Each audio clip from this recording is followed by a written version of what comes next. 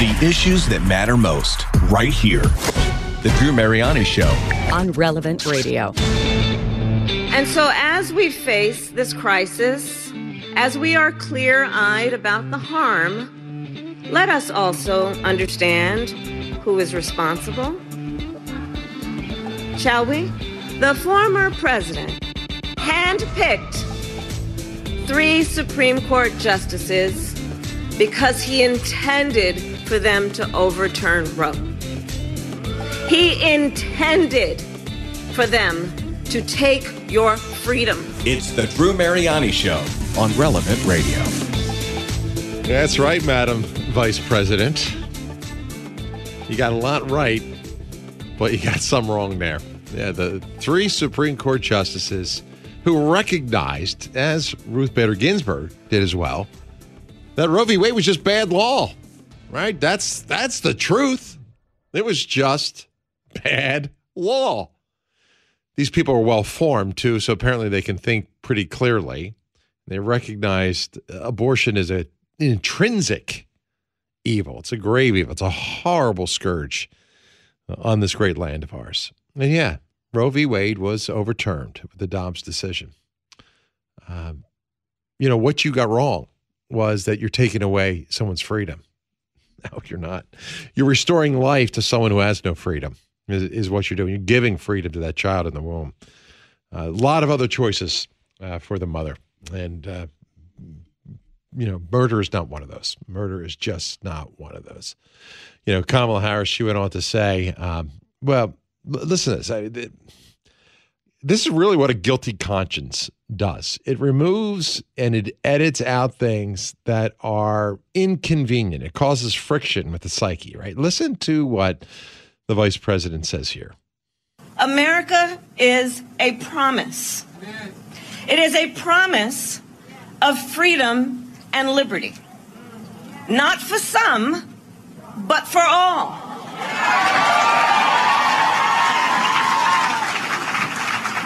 A promise we made in the Declaration of Independence, that we are each endowed with the right to liberty and the pursuit of happiness. Did I miss something? Did I not hear something? Did the audio drop out? Did she forget the beginning of that, where the term is life? She didn't forget anything. Liberty and the pursuit of happiness. I only heard liberty and the pursuit of happiness. She left it out. She must disagree with our founding fathers. Hey, good afternoon. I'm Drew Mariani. It's good to be with you today. This audio, boy, it gets my Italian blood boiling. It's crazy, isn't it, what you're hearing here? The bishops of Maryland have just come out railing against an assisted suicide bill that it's being considered right now by the Maryland state legislature. And we're in a battle. And I really encourage you, my friends, not to grow despondent, not to grow weary, not to feel overwhelmed by this. Good always conquers evil. Light always vanquishes the darkness. You and I are on the winning side. But as we see, the leadership in this country, and we see the legislators of this country move away from God, move towards evil. And we've got to do our part. What do? You got to be active, right? Educationally, politically, a whole litany of other things in terms of activism. You got to pray. Every day I start, right? We have the same conversation every day together. If you listen to me, say a Hail Mary right now. One Hail Mary. When you hear things like this, even the smallest prayer, Jesus, I trust in you. I know you're going to work this out. Jesus, have mercy.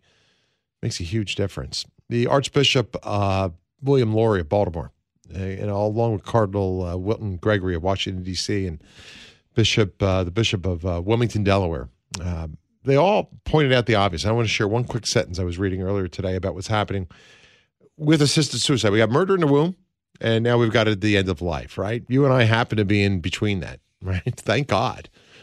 Thank God, right? This is what they said. They said, at a time when our nation is grappling with how to address a frighteningly high suicide rate, it is deeply illogical for the state of Maryland to seek ways to facilitate suicide for those with terminal illness, all the while claiming such preventable and unnecessary deaths are somehow dignified. It's the deception of the evil one. This is how Satan works. He takes something that is intrinsically evil and he makes it look good, right? He makes it look like, oh, no, there's dignity in this death. You wouldn't want that. Yesterday afternoon, in my last hour of my broadcast, if you didn't get a chance to listen to me, I spoke to a man.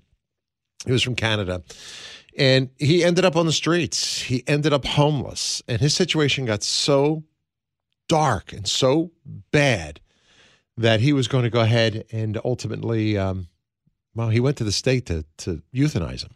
Yeah, they have what they call medical assisted death there. These very sanitary words. But thank God somebody intervened. The man today wrote a book about his encounters, right? From homeless to hopeful. He's got lots of hope. And he realized what a tragic mistake that would make. That would be. Minnesota, New York, they're considering similar bills right now. Bishop Robert Barron from Winona, Rochester in Minnesota. You know him, one of the most eloquent bishops I've heard preach. He says this. He says, quote, to oppose this legislation in any way you can. He says, call your representative or your senator, write to your governor, talk to your friends and neighbors, circulate a petition, and to those in other parts of the country. I know a lot of people do not live in Maryland right now, right? He says, I urge your vigilance. If this legislation hasn't come to your state yet, it will soon. So if you stand for the culture of life, fight it. Fight it. And I could not agree with him more. Do whatever you can. Call your own legislator, even if it's not happening in your state, and say, hey, what's going on in Maryland? This is not going to happen in our part of the world, is it? Write letters, send emails, and above all, pray. Abortion, of course, is going to play a huge role in the upcoming elections. You heard the vice president there talk about how everyone has a right to liberty and the pursuit of happiness. She forgot I think the most important part of that statement, life, right? Everybody has a right to life. They don't like that. They don't like that at all. So apparently the Democratic Party has coalesced around that message. And I get emails from people. I was talking to my colleague here, Cyrus. He produces for Patrick Madrid's show a little bit earlier, and he was saying how, Patrick will get these emails that come in, and, people say, you say this or you do. I get them too. I get them all the time, right? Because people don't like my position when it comes to, let's say, the border. Right. And in fact, I got an email the other day from a lady who was, why are you talking about this stuff? You should be talking about the faith. If you listened to the show, you would have seen that we dealt with the moral issues of migration, of how to treat the human person. We talked dignity. We talked the sovereign right to one's, a nation's sovereign right to protect its borders. We dealt with a lot of those particular moral issues. I've got people who are steeped in their political views and don't like me highlighting the truth of where this particular party is and how they coalesce around a message that promotes death. And I'm going to tell you how it is. I'm going to be honest with you. I hope that's why you tune into me. I'm not going to pull punches. I'm not going to say, I hope they don't get upset and not listen anymore, because no, I'm not going to water down the message. I'm going to speak truth to you. That's what I'm here to do, and I hope that's why you listen. And I hope if you agree with me, you'll tell other people to listen. I hope you'll build our spiritual family here. This is the preeminent issue of our day. There was an analysis done by a woman named Joan Frawley Desmond at the National Catholic Register. And she was looking at the issue of life. And I'll tell you what, the Republican Party, I'm talking about the Democrat, but I'm going to talk about the Republican Party too. They're in disarray over this issue too. And they better get it right. We need a party and a candidate that will get this issue right. Senator Marco Rubio sent out a letter late last year trying to rally the troops around, the pro-life flag. There's been little to no response. Why? Because they're fearful they're going to lose their position. They're not going to get voted into office. Donald Trump's made his position clear on it. Nikki Haley has backed up her position to saying that we can all agree on banning at least late-term abortions and promoting adoption, although they've watered down some of the other stuff, right? We need to get on the same page on this issue. Let's hope they can get their act together and some unborn lives can be protected. So we'll see what happens. We'll see what happens there. A little bit of victory out of Florida, though, where Governor DeSantis is. Florida's Department of Highway Safety and Motor Vehicles has eliminated the possibility of putting X on their licenses for gender. Did you hear about this? You're either male or you're female, right? That's my position. I don't care what people say. You are either a male or you're a female. You're born one or the other. So as the department deputy executive director there said, he says, additionally, a driver's license is an identification document, he says, and as such, it serves as a critical role in assisting public and private entities in correctly establishing the identity of a person presenting the license. So permitting an individual to alter his or her license to reflect an internal sense of gender role or identity, which is neither immutable nor objectively verifiable, it undermines the purpose of an identification record, and it can frustrate the state's ability to enforce laws. It's bad, right? It's too bad. He had to state the obvious, but we see this also, and I don't have the data in front of me. I'll have to do a little bit of research on it, but I think even coming into the country now, passports have the ability to change gender. I never heard of anything so crazy, right? You're either male or you're female, and it should be on your document. You need a license to get on a plane to identify who you are. But now they're saying potentially that, these migrants who come over can vote in certain states. They're pushing for that, and you don't need identification. Some migrants don't need identification to get on airplanes. We need to get this issue right, too. We need to get some clear, very objectively verifiable standards for forms of identification. And it's ridiculous that in the year 2024, we're even having this conversation, isn't it? I mean, I can't believe we're even at this particular point. You know what else is ridiculous? Maggie and I were talking about pension plans. We were talking about, I don't know if your company has a 401k or a 403b, but you might assume that they're going to, be investing, you would hope ethically and in a good, good investment. There was a recent report from Future Union, and they found that public pension plans have invested more than $73 billion in China since 2020. And coming up in a few minutes, we're going to talk, probably at the bottom of the hour here, about China out to hack U.S. infrastructure. And I don't know if you're ready for that. I mean, I had a conversation with my own wife about it last night. What do you do if the power grid goes down, if your communication systems fail, if water doesn't get pumped? What do you do? How do you get a hold of your family? Where do you meet? We can talk about that coming up. So when I heard that $73 billion is being invested in China, the report said that 56 of 74 of the largest American pension funds have put money into the Chinese market in that time period.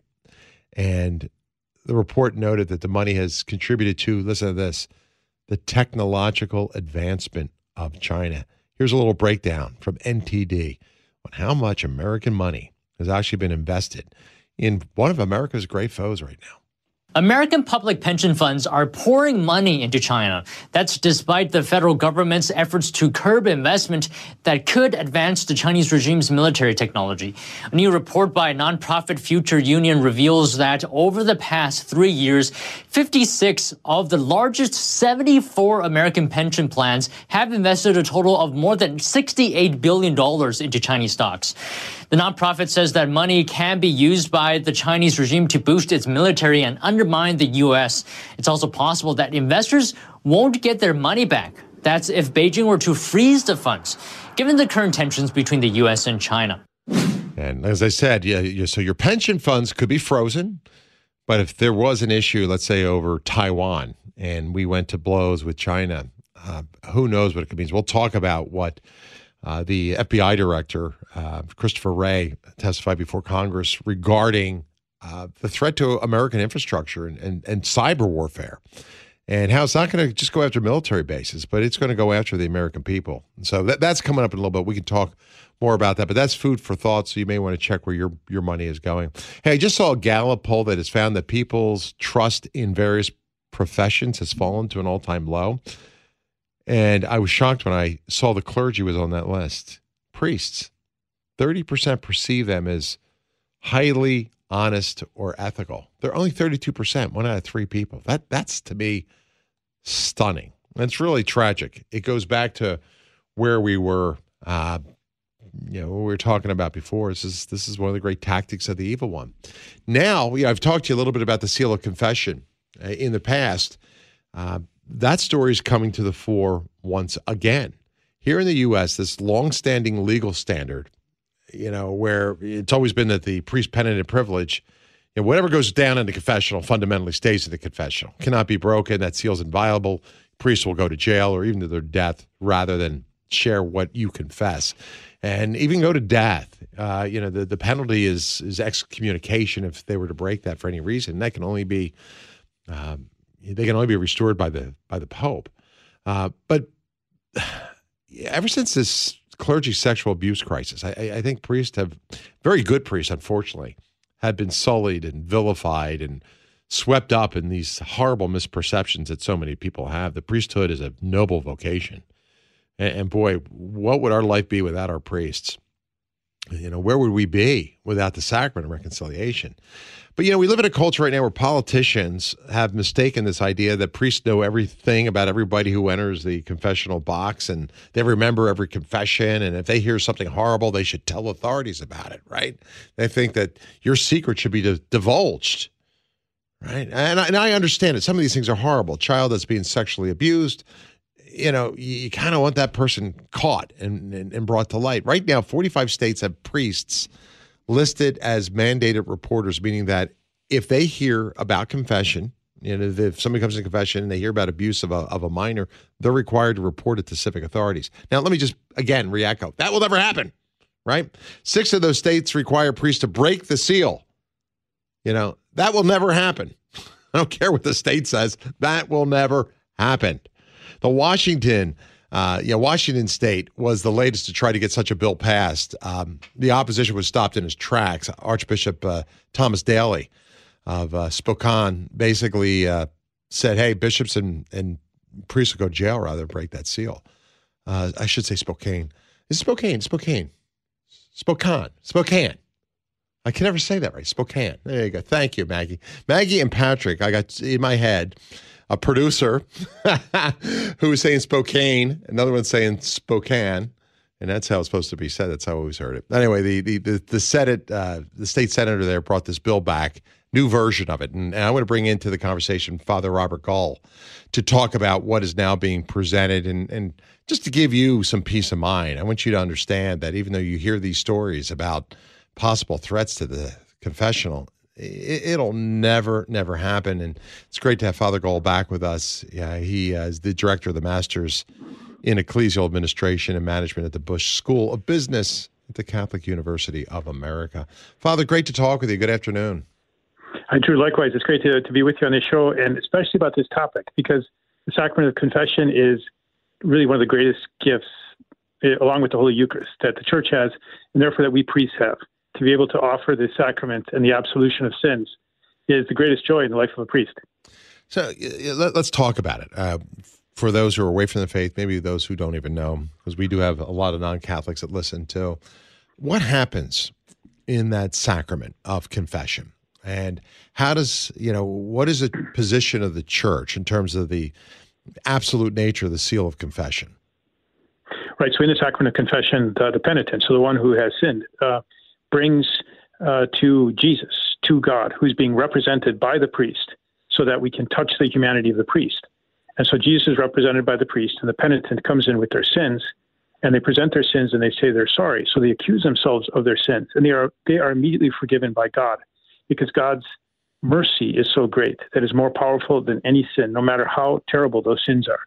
And so that pardon, that absolution comes through the priest, who says a prayer in the name of Jesus, in a similar fashion to how the priest says a prayer at Mass that transforms bread and wine into the body and blood of Christ, so that Jesus is really present. At Mass, in a similar way, at confession, Jesus acts through the priest with this power that the priest has because of his ordination, in order to not just remove the sin and forgive it, but then also to give grace, so that the person, the penitent, who receives the sacrament, can also be better in the future and can avoid those sins. Now, that venue, that encounter between the sinner and the priest, and of course, priests are sinners too, and I go to confession every week, at least I try to. But that encounter, that venue, is a very special venue that the Church has traditionally considered that it is the forum of God. It is a place in secret in which the sinner goes to talk to God, and therefore it's a very special place that's protected in the Church. it is inviolable, and therefore there are these severe penalties if a priest, which happens extremely unusually, were to reveal something about what took place in that conversation. That conversation very often in our parishes today take place in a confessional, which is a small room the size of a closet that has a screen in it. And this is really important to take into account because the church respects the right of anonymity for those who come for the sacrament of confession. And that anonymity needs to be protected. So this is one of the features of just how wrong-headed this kind of legislation is, that very often a priest who receives a penitent, he doesn't know who the penitent is. And he might be able to guess, but very often he has no idea. And that's a right of the penitent to preserve that anonymity. There's other features here, but Drew, I'm sure you have comments to make.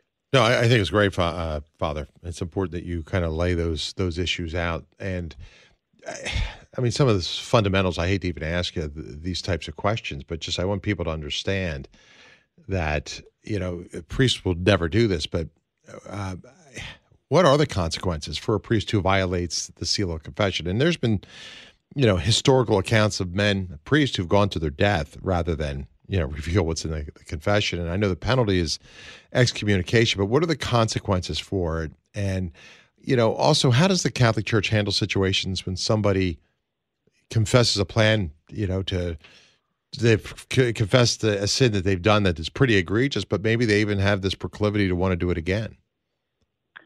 Yeah. These are great questions. The reason why it's so important to have good formation for priests, because we need to be prepared for a lot of issues. We also need to be prepared to help to explain the teachings of the church with respect to just about every facet of morality, to help people to discern in their own conscience regarding what they've done, regarding issues that they might have in the future. And you mentioned the heroism of priests in the church who have defended the sacred character of the sacrament and therefore the anonymity and the secret of the sacrament. My favorite case, and he's very famous for this, is Saint John Nepomucene, who lived in Prague, was in the kingdom of Czechia. And it was in a period in the church in which there was a schism. There were two popes, and there was a conflict between him and the king. In addition, St. John, his priest, Father John, he was hearing the confession of the queen. And this was crucial regarding the whole controversy because the king, whose name was Wenceslaw, but it's not St. Wenceslaw. Yeah. This King Wenceslaw, he was a successor to the St. Wenceslaw. He was jealous about the queen, and he thought that the queen might be having an affair. So he, under violence and threats of torture, he told Father John, if you don't tell me what the queen is telling you in confession, I'm going to torture you to death. Wow. And Father John said, well, bring it on. I'm never going to reveal anything about anything I hear in any confession. And he ended up being tortured and then thrown off the bridge into the river in Prague. And that's called the Charles Bridge and stands today. And it's a monument to the heroism of a priest and to the sacred character of the sacrament of confession. But this whole history, this story is especially relevant today because it shows how dangerous it is if the government, the state, tries to intervene in our conscience. And that's exactly what's going on in these attempts at legislation to force a priest to have to reveal what he heard in conscience, because that's a place in which the sinner is speaking only with God. And that needs to be protected in order to respect our individual freedom. But you ask what would happen, and it goes to the Vatican, but in fact, immediately the priest is excommunicated, which means he's in, it's called latae sententiae, that the verdict is communicated to him immediately by the law itself. Yeah. So this is one of the most grievous sins, most grievous penalties, because it's considered a crime under church law that all priests, of course, are aware of. And we respect it because we love the opportunity also to practice ourselves, to be able to bring our sins to confession and know that that's a secret between us and God. I sit back and I see these, as I was mentioning, the numerous states that all have these policies, this legislation. Is it that they don't understand Catholic teaching that they do this? I know they're probably trying to operate out of a place of good, but what happens if in the future we do see the intersection of the state trying to, force the church to, or a priest to reveal something that has happened there? I think it's a really good point about how there is a misunderstanding here regarding the church. There's also it is called sociologically moral panic, but there is a kind of justification to very limited. But the fact that the sexual abuse crisis did take place in the church, and there was a lack of prosecution of crimes by priests done by the church. And this is an attempt to sort of keep that from ever happening again. But in fact, canon law has been modified, and we have now in practice very strong measures in order to make sure that kind of crisis never happens again, to make sure that, in fact, the responsibility for reporting in the church is not through confession, but it's through what's called the external forum. So if we know, in fact, we're obliged by all kinds of laws in the church, anyone who's dealing with young people must bring through the external forum, not through the sacrament of confession, any kind of suspicion that anything like this could be taking place, and any kind of taking advantage of a youngster. And therefore the church will intervene immediately. So there is that perhaps desire to protect young people. But, why this focus on the church when most of the victims, in fact, of sexual abuse takes place not in the church, and certainly not today, but in public schools, and oftentimes, actually mostly within families themselves. And this is also an issue regarding families. So the church, and you asked this question before, that the priest, when he hears a confession, if he understands from the penitent that someone, a third person, might be in danger, he must instruct the sinner who's come to speak to him. He may have no idea who he is because on the other side of the screen, he's come in secrecy, anonymity. And he must instruct him that how grievously he's obliged at times to report himself, to seek help, but certainly not to continue in his sinful behavior. Yeah, well, Father, I'm grateful for your insight and for some analysis on this. We'll continue to look at this, and I pray that the states get it right. And I just want to express my gratitude to you and to all priests for your yes and for this encounter where we meet Christ truly in that sacrament. I've got to take a quick break here, though. Stay with me. I'll be back with more right after this. The Drew Mariani Show on Relevant Radio. Sometimes it's the invisible threats that pose the biggest danger. Cyber threats to our critical infrastructure represent real-world threats to our physical safety. FBI Director Christopher Wray appearing before Congress Wednesday, sounding the alarm on China's hacking network and its infiltration of American infrastructure. The Drew Mariani Show on Relevant Radio. Yeah, that's a big story, and we're going to break it all down for you. Retired Lieutenant Colonel Tommy Waller is going to be stopping by, and this is something you need to know about so you and your family can be safe. The Communist Chinese Party knows no boundaries, and this is a major, major concern. I want to play some more audio from what went down last night for you as well, but if you missed this story, two members actually of the Biden administration told the House Select Committee basically on the Chinese Communist Party yesterday that cyber threats that we face from China are real, and they're going after everything. They've got bots that are going to attack hundreds of U.S.-based small homes, offices, routers. You're talking about power grids. You're talking about American infrastructure. Listen to this warning from FBI Director Christopher Wray on the threat that the CCP poses right now to our safety. Now, when I described the CCP as a threat to American safety a moment ago, I meant that quite literally. There has been far too little public focus on the fact that PRC hackers are targeting our critical infrastructure, our water treatment plants, our electrical grid, our oil and natural gas pipelines, our transportation systems, and the risk that poses to every American requires our attention now.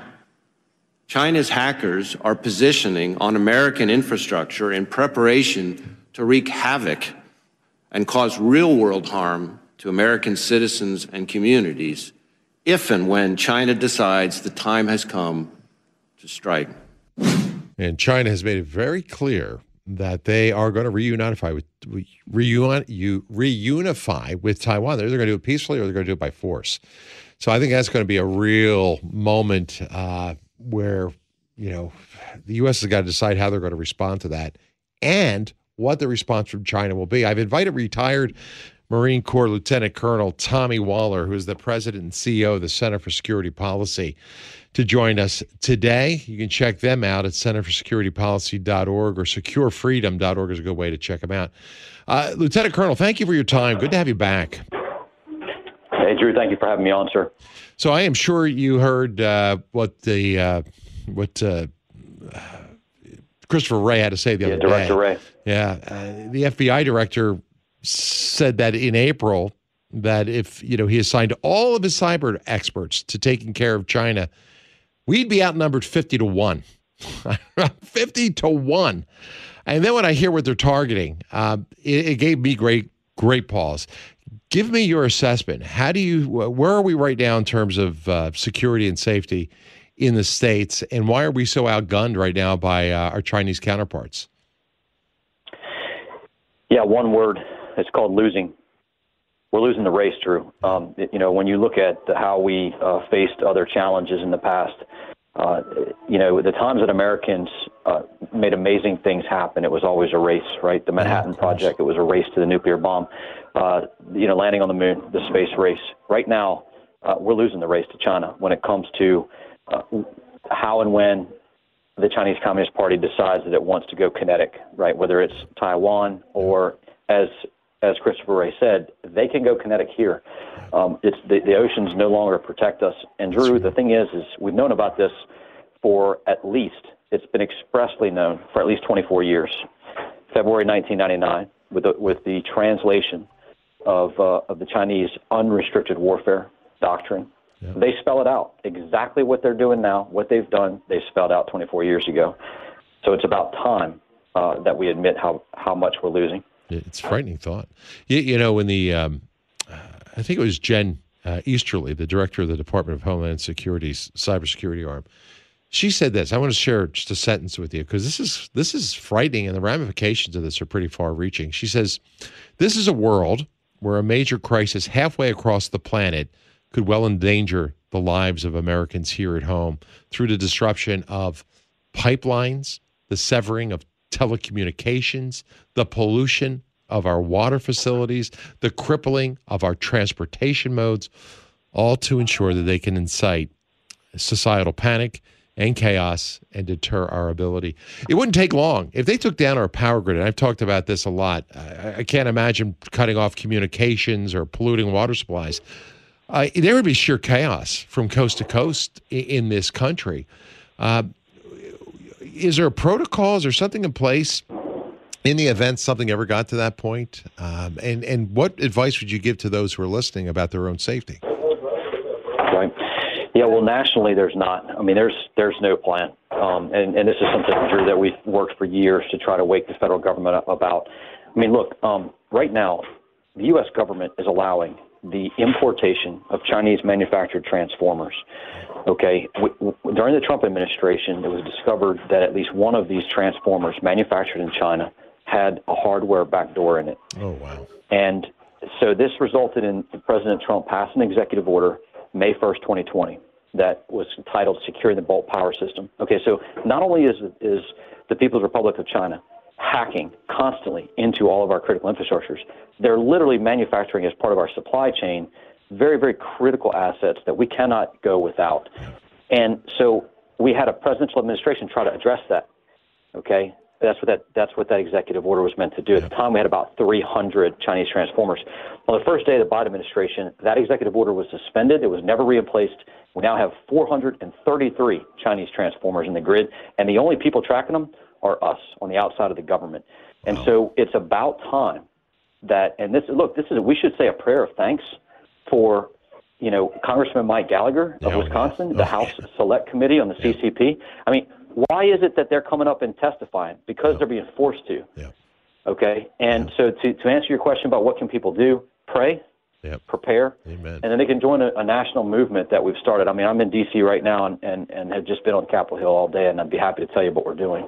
People can join in. Well, please do. Look, I want to do my part. God's given me this beautiful platform to reach a lot of hearts, a lot of minds.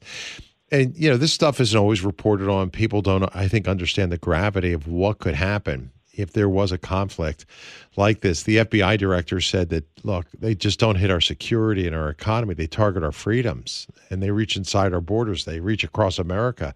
They want to silence and coerce and threaten our citizens and residents. So, it's more than power grids going down. I mean, there's a lot at risk here. So anyway that I can help you, let me know and maybe explain what you are doing and where people can get more info and maybe be better informed on this issue.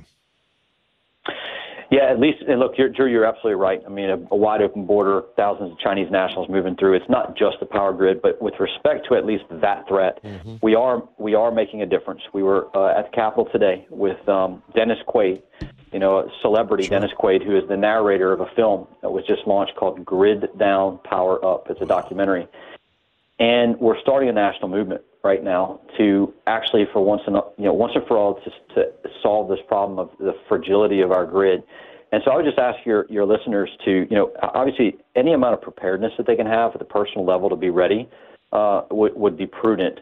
But to ask them to pray for this movement, to join the movement, and just pray for our nonprofit that's behind it, because that's really it's not the government that's leading right now. It's the people. And so griddownpowerup.com is the website for that film.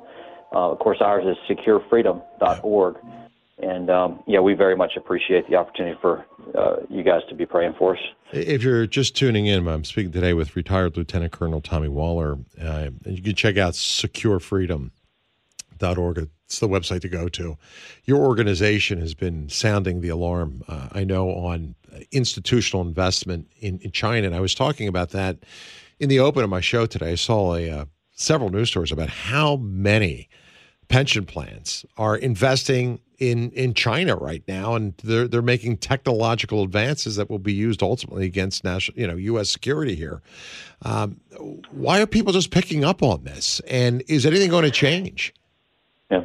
Oh, absolutely, Drew. It's going to change. We're leading that change. I'd love to get you on with Christopher Holton, who runs our state-level operations. We have multiple states with forms of legislation passed at the state level to divest those pension plans out of CCP-tied companies. We've got solutions for this, just like we do the grid, Drew. So we'd be happy to connect you on that. So, and let me just say real quick, because I know we got to jump off, the power of prayer. So we had a major VIP this morning who was supposed to be briefing, and his wife got sick, came down with fever. He was feeling terrible this morning. And look, on the Uber drive to the Capitol, we just all prayed together, like, please, Lord, you can heal anybody. And it was just like a miracle. Like, he just was able to, it was like, no, it looked all day. I literally just dropped him off at the airport. That's great. Just dropped him off. We're talking about like a celebrity, right? Wow. And so that was the power of prayer. And so it's real, and we just thank you for it. Yeah, brother, I feel the same way. I say it all the time when I hear these types of stories or see what the Biden administration is doing to advance a culture of death in this country. Prayer changes things. It mitigates things. It converts. The impossible becomes possible, when we turn to God. And I hope people, when they hear these stories, instead of having fear in their heart, and don't fear. Our Lady had said in one of her very famous apparitions that the one who prays does not fear the future. So I want to re-echo what you said. Let's pray. Let's pray for conversion. Let's pray for safety. Let's pray that we are not filled with fear and trepidation. Lieutenant Colonel, stay on the line for a minute. I have to take a short pause. When we come back, we'll pick it up and take a few calls. If you want to join us, the number to get in, and I only have retired Lieutenant Colonel Tommy Waller with me for a few minutes. He's joining us from Washington, D.C. He's had a pretty busy day. Feel free to dial in at 888-914-9149. 888-914-9149. Taking a look at Chinese hackers who outnumber us 50-1, getting into our American systems. Everything from our power grid to our water supply. Should give every American pause. I'll be right back. Connecting you to the truths of your Catholic faith. The Drew Mariani Show on Relevant Radio.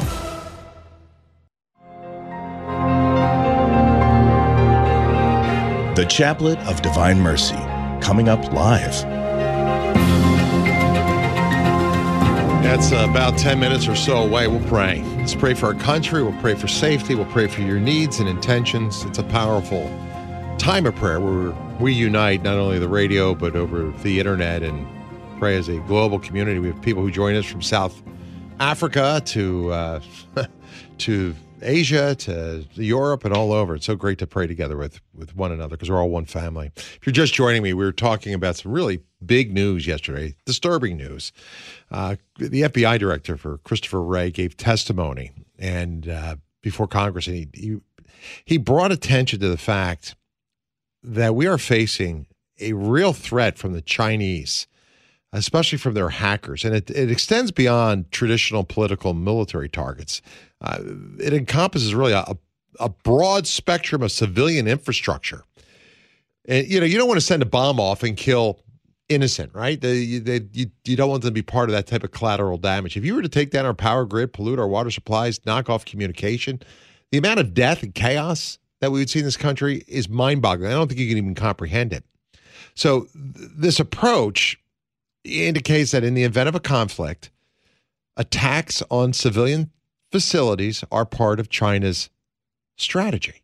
That's what they want to do. And Director Wray stressed that cyber threats from these activities pose real-world threats. The question is, what are we going to do about it? They're going to have a multifaceted approach. It makes China very dangerous. I've invited today for perspective, retired Marine Corps Lieutenant Colonel Tommy Waller, who's now president and CEO of the Center for Security Policy. You can check him out at this website, securefreedom.org, securefreedom.org. When I talk about this type of stuff, I don't want to instill fear in people. I know in the end, we'll win the battle. Good always conquers evil. We've defeated communism. But China right now is a major threat. This Volt Typhoon operation, apparently our government has discovered it. Do you think there's other backdoors into our infrastructure or into some of the transistors that are being sent over? Or, how, in your own opinion, how safe or unsafe are we right now? And what's being done to remedy that? Yeah, so Drew, in terms of how we would judge our safety with respect to the Chinese Communist Party, just 2 points. The first is the CCP has murdered of its own citizens about 450 million humans. Okay, that there's 350 roughly unborn children that have been slaughtered by the CCP with the one-child policy, and well over 100 million that have been killed throughout the CCP's existence. That evil regime, if it will do such destructive things to its own people, then we have to recognize that our own civilian populace, the most innocent among them, will absolutely be just as swiftly targeted. And secondly, as I mentioned in the beginning of the interview, it is doctrinal. This is part of their doctrine. I did send to Maggie, and she can probably post it up online or on social media, a link to their publication, Unrestricted Warfare, and a section that spells this out. So it's right there for us to see.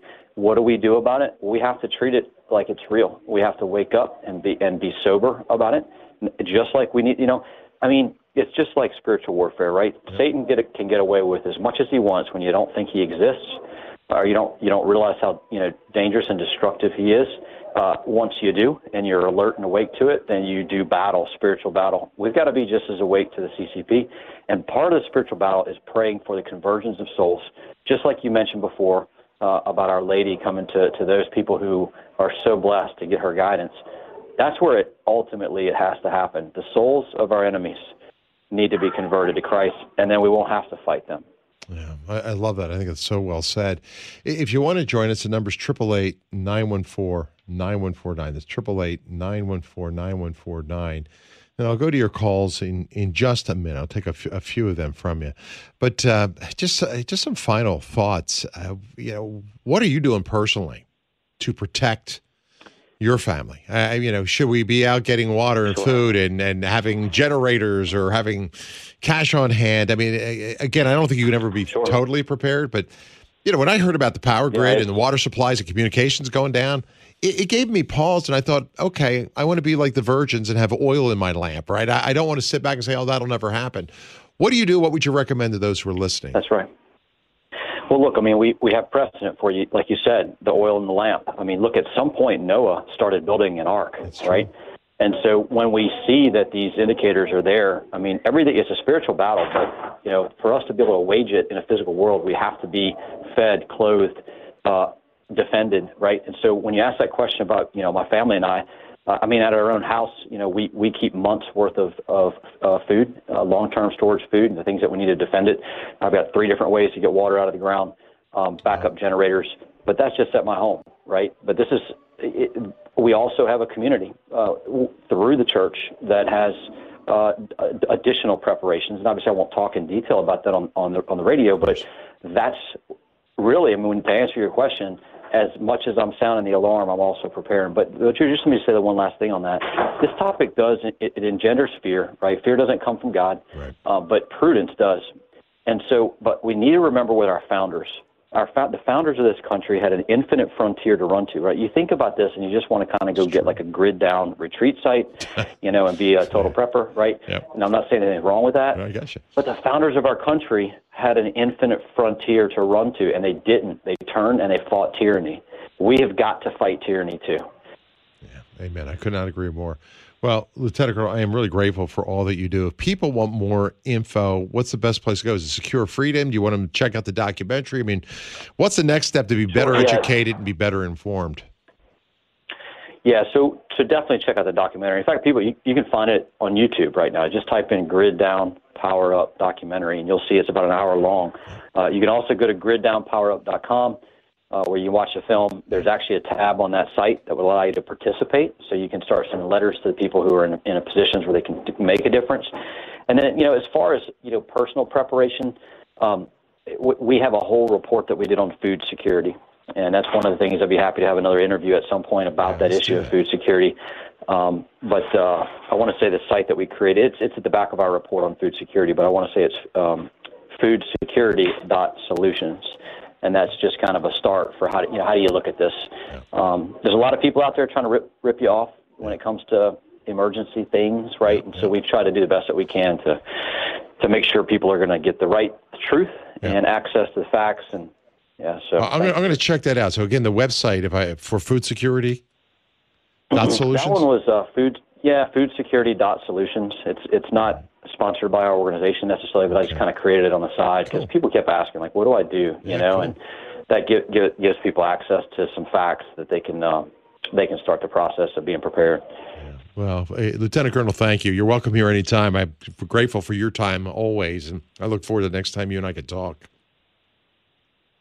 Definitely, Drew. I'm just grateful for y'all's prayers. I know you're about to do the Divine Mercy Chaplet. If you could, one of the VIPs that was supposed to be there today, General Wes Clark, 4-star general, he couldn't make it. He's got a family member who's suffering potentially life-threatening situations. So as you all, and I don't even know the gentleman's name. It's just one of General Clark's family members. If you could keep him in your prayer for the Divine Mercy Chaplet. I'll present that to our spiritual family in about 5 minutes here. So thank you. We'll pray for you too. Again, thanks for taking time to join us. So good to talk to you. Awesome. Absolutely, Drew. That's retired you too, Lieutenant. As always. God bless you. That's retired Lieutenant Colonel Tommy Waller. Check out securefreedom.org. And I'm just trying to put this before you. We're about to pray the chaplain. I think he's right. I mean, prayer changes things.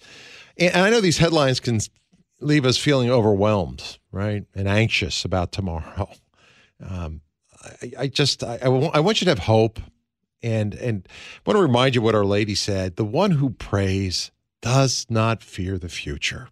So we're going to pray in a few minutes. Tell others to join us. Send out a tweet, a text, an email, call them, invite them for whatever their intentions are. They might be fearing the cancer diagnosis or their finances or whatever it is. Let's not worry, okay, but rather let's trust. Scripture tells us, right, don't worry about tomorrow. Tomorrow will take care of itself. Each day has enough trouble of its own. Go to Matthew 6:34. I mean, it's such a great verse. Don't worry about tomorrow. Tomorrow will take care of itself. Why? It's a call to prayer, and maybe I'll talk about this tomorrow. I've been really meditating and focusing on the present moment. That's where we have to live. Live in this moment that God has given you. Do not be paralyzed by fear for what is to come. The future could seem like a daunting abyss filled with unknowns, right? And challenges and trials and all these horrors that could befall you, Yet it's ripe with possibility, right? God is ever present. Don't get caught in Satan's trap, that trap of fear, right? God is the Alpha and the Omega. He is the beginning and the end. He sees it all. He knows it all. Let's enter into that eternal embrace with him right now. Place your trust in God. Place your trust in God. Be not afraid. Do not fear. Surrender whatever trials and circumstances you have right now into the loving embrace of our merciful Savior. All right? God will provide for you. He'll never fail you. His timing is perfect. All things work together for the good. So let's pray right now. You can join me for the Chaplet of Divine Mercy. We'll pray certainly for our country. We'll pray for those who persecute us and our enemies.